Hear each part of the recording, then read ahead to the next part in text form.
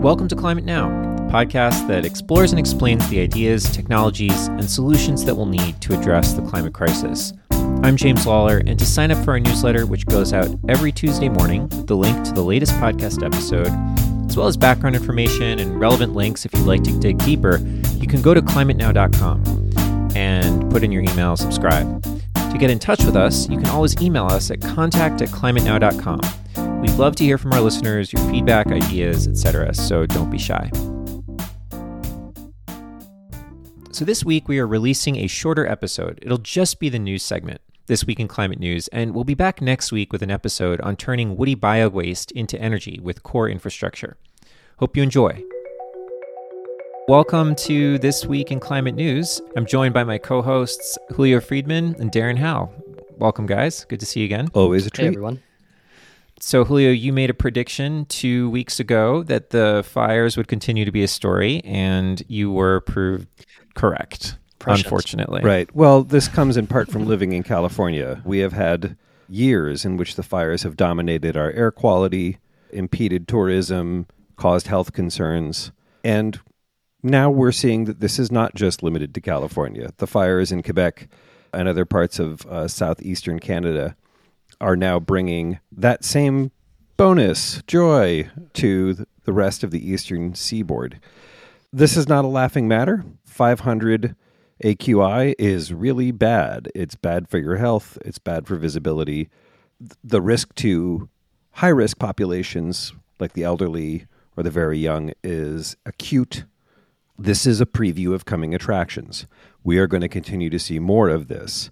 Not just in the U.S., not just in Canada, not just on the West Coast, not just on the East Coast. We are going to see this for a long time all over the world in many sectors. And the challenge is there's kind of nothing for it. All it is escalating cost and damage. Right. I got interested in the development of modern sewers in Europe not too long ago because it just struck me as an interesting analogy where, for over 100 years, as the city of London increasingly industrialized, through the 1700s, 1800s, the stench every year from the River Thames, where human refuse, industrial effluent, and all kinds of other things was channeled, became increasingly unbearable until one year, which was 1858, when literally the stench was so great that Parliament could not sit. They could no longer do business in London. And it was only at that point, after sort of years and years of kicking the can down the road, that they agreed to the significant cost of building a modernized sewer system.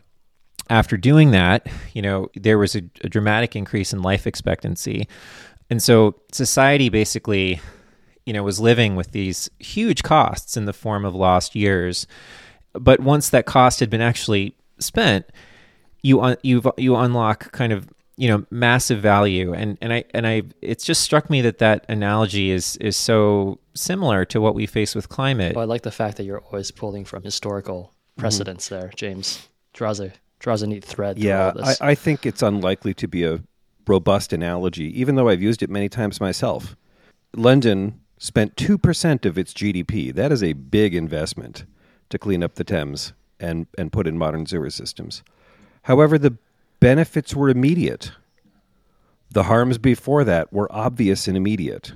That's the challenge.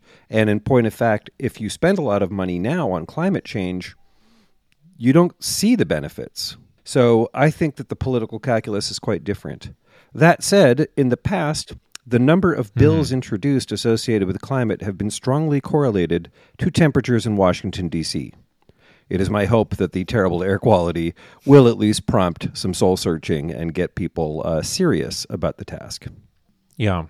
So moving to another story, we have had a couple of interesting articles this week on the accelerating sales of electric vehicles and sort of whether we are on track or not yet on track to meet our electrification goals when it comes to passenger vehicles. I guess it's no surprise to people who have been in the industry, even though the adoption of electric vehicles has really started to hockey stick here. A, it's still relatively low, and B, the fact is it'll take time to replace the vehicles that are already on the road today. So what this article was saying is that shipments of ICE vehicles may have peaked about 6 years ago, but there are still 1.3 billion on the road. So because of the time it takes to turn over the fleet, especially given inflation and so on, the average age of a vehicle has just gotten longer and longer. It used to be, 10 years, then went to 12. I believe now it's pushing 14 to 16. What that means is that some 30% of the fleet will still be burning fuel by 2050. And heavy commercial vehicles are going to be even worse. They expect that only 32% of the fleet will be decarbonized by 2050. So it's just kind of a heads up that there's still a lot of work to be done. We have to clean up the grid, but we also have to figure out a way to decarbonize the existing fleet that we have here. Yeah, I would file this under this story in related news, water is wet. We have known this for a very, very long time. Yeah. The speed at which electric vehicles are coming forward is excellent, but that is not the same thing as decarbonizing the fleet. And we're seeing those numbers again, and we will see them again. There are some really good bright points in this, in particular in India.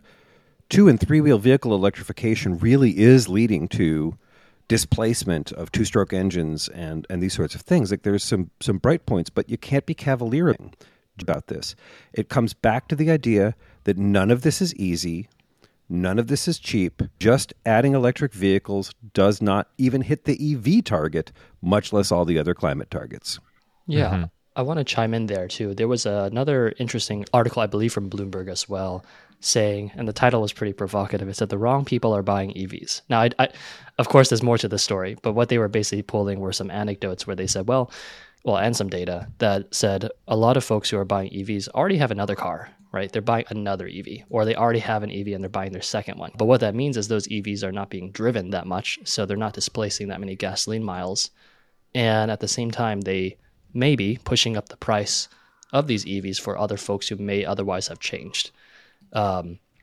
Now, of course, this data continues to change. I read this article on Electrek saying that more traditionally conservative Republican areas are going to EVs just because it's a better technology and they like it. And that is the transition we kind of need to see. So, I don't want to make a mountain out of a molehill, but we do have to think about these sorts of implications. So another obvious implication or obvious factor in electrifying the fleet is the charging infrastructure, and there was a big piece of news on that front. Darren, do you want to fill us in Yes, on I the have latest? so much to talk about, so you'll have to hold me back here.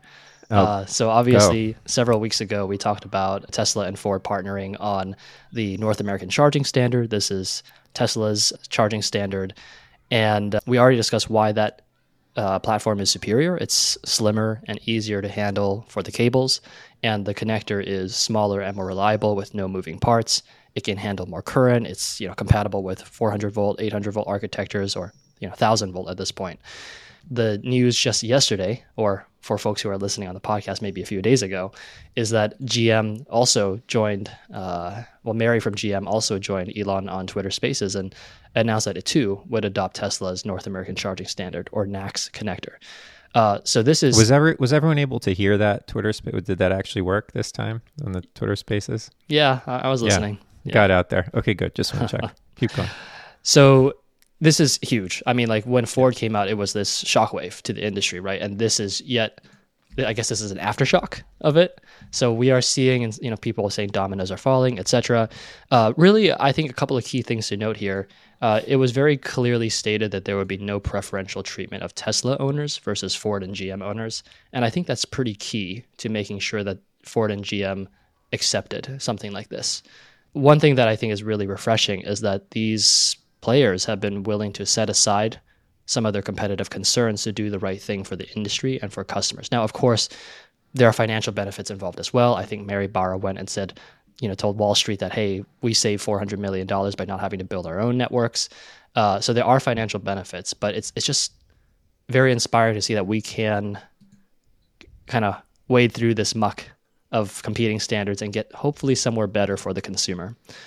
I think a couple of things that were interesting. So CharIN is the consortium that is promoting the alternative standard, right? CCS1 and CCS2. Now, in Europe, CCS2 is completely dominant. it is actually a better design than CCS1. We got an inferior design here in America. And Tesla actually retrofitted all of the supercharger stations and vehicles to use CCS2. So I don't think that's going to change. But there was an article that Charn put out, a statement that basically said, hey, we should really stick with CCS. I think just a couple things to note here to take with some caveats. One of their claims was there are more CCS charge points than NACS charge points. I think one thing to... And NACS is the Tesla That's standard. right, yeah. It's unclear whether this is true or not. It's kind of hard to find exact numbers because Tesla doesn't break it down in the US. But regardless of whether that is true or not, the question is how many of these are reliable, right? You may have them installed, but how many people actually can use them? And that's the metric that counts here. The second one is they said that global standards are important for global interoperability. I just want to call out, though, that CCS1 and CCS2 are not compatible, right? Like one's for Europe, one's for the US. It's sort of like different outlets on your electrical grid. So that one needs to be a little careful about interpreting that. I think a fair point that they did bring up is that NACS is not technically a standard that is created by some sort of consortium. And the fact is there is going to have to be a structure that emerges to make sure there is a pathway for future development. So basically, so far, it's all been Tesla defining how they want to do it. With more automakers joining the fray, they're going to have to figure out some way to figure out how to implement new features. That being said, the performance and execution kind of speaks for itself. With GM joining, it seems inevitable that the Tesla standard, NACS, will become the dominant standard in North America. The question is, how quickly will European and Japanese automakers follow? Mm-hmm. What do you think this will mean in terms of EV adoption and people purchasing vehicles? Like, is there any thinking on how it will change this trajectory? Well, I have to say that this is a personal opinion, but if you're thinking of buying a non-Tesla EV, I think there's going to be quite a few people who are thinking, maybe I'll wait till after 2025 when the Tesla connector is going to be natively on those vehicles. I'm not a financial analyst, but I wonder if there might not be some dampening of demand for GM and Ford vehicles in the interim. So despite, there's risk involved in all players. The only thing I would add to Darren's exceptional comments is that I was just traveling in Europe and they still don't have plugs that match US plugs. I don't think the standards are going to be adopted globally. I think Europe's going to do what it does and Japan is going to do what it does. But I agree that we're going to see widespread adoption across North America of this new standard. Mm-hmm. So this week, negotiations kicked off in Bonn in preparation for COP28. And at issue here is the global stock take for sort of tracking how countries are doing with respect to their nationally determined commitments for CO2 reduction, among other things. And I wonder, Julio, if you could maybe provide some additional context. What is the global stock take and what are these negotiations about and what should we watch out for? Yeah, the global stock take is kind of what it sounds like. I like to describe it as weigh-in before a boxing match. Everybody has to get on the scale. And every nation has made certain kinds of commitments, and this is the point where they all have to get on the scale. And in doing so, this is the first global stock take. It was going to be earlier. It's been delayed because of COVID, but the first global stock take since the Paris Accord was agreed to, and this is a key aspect of the enforcement and compliance associated with this voluntary set of actions. The punchline here is it's not going to be pretty. Most nations are not reaching their goals, and they know it. And so Bonn, the global stock take, is the first point in which everybody has to start sharing their data, where they're at, and it's also the place where certain kinds of nomenclature, nationally determined contributions, pathways for compliance, like all this stuff starts getting really granular and nailed down. And that codification and clarification process is going to be vexing for everybody involved. I expect we're going to see a lot of stories that come out of Bonn and in anticipation of COP28 that basically say everybody's failing. I think that's a misrepresentation of the process. I think that's a misrepresentation of how much progress we've made. We've made a lot of progress, and the stock take actually is just the first point of checking. It's the point in which everybody says, well, how are we actually doing? So I see it as an opportunity to get better process. I see it as an opportunity to make stronger commitments, to change your plan if you are falling behind, and all these other sorts of things. But for a diplomat, this is going to be a tough week. Now, one question I've had about this, Julio, is countries who are participating in the global stocktake, there's no sort of third-party audit or checking on data or emissions data, or is there? There's kind of no place to hide here. If you've made commitments around methane abatement, there's satellites that will see whether or not you're hitting your targets. If you said you're going to deploy a certain amount of renewables by a certain time, the International Energy Agency has the data. Like there's not actually any cover. This is, in fact, a positive consequence of the need for a stocktake and a positive consequence of the Paris Agreement in general. The fact that now financial institutions and banks, environmental organizations around the world, whether they are things like the EPA or the environmental groups, the fact that there's this broad set of data and monitoring out there which is widely shared means you just can't fudge it. It does, however, beg the question, what does being behind actually mean? So in the case of the United States, we are likely to be behind on our targets, but we just passed the bipartisan infrastructure law, the IRA. If we start building transmission lines, if we start implementing the EPA's new rules, we'll still be behind, but we will be on track to actually making our commitments. And being behind doesn't mean that you can't make your commitments. And this is part of what's going to come out of the ongoing caravanserai and party that's going on at Bonn. Thanks, Julio. So we'll definitely be tracking this over the coming weeks as we get closer. I think we're about 20 weeks out or so from COP, and you will hear more stories on progress. I'm actually interested to see what will happen at the UN General Assembly meeting in September, which is the halfway point between here and COP28, and how the stocktake will affect the way that nations and the UN as a whole think about their commitments. In the category of no one's really surprised, the Swiss advertising regulators have ruled that FIFA, FIFA, the organization that manages global soccer competitions, has found that Qatar's World Cup in 2022 was not, in fact, a net zero event. One of the questions is what happens as a consequence of that. Will there be fines? Will there be sanctions and so forth? But there was broad concern that Qatar as a nation was not really committed to net zero goals. Now there's evidence that they really didn't make it. And so one of the questions is, if they advertise that, and that was part of their bid package, what happens next? We're going to see these kinds of things continue to come up.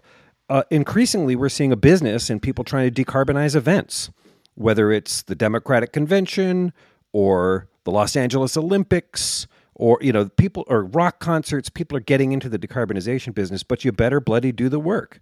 Otherwise, you are at risk as an institution. One of the frustrating aspects of that is that actually can diminish ambition. If you're an early actor and you go out and try something, then you can get penalized. Well, that sort of dampens everyone's enthusiasm. Still, in this case, I think it's pretty clear-cut. FIFA really did not deliver on its promises of a carbon-neutral World Cup. That was all for this week's episode. Thanks for joining us, and tune in next week for our conversation with Steve Wertel from Core Infrastructure. Climate Now is made possible in part by our science partners like the Livermore Lab Foundation. The Livermore Lab Foundation supports climate research and carbon cleanup initiatives at the Lawrence Livermore National Lab, which is a Department of Energy applied science and research facility. More information on the Foundation's climate work can be found at livermorelabfoundation.org.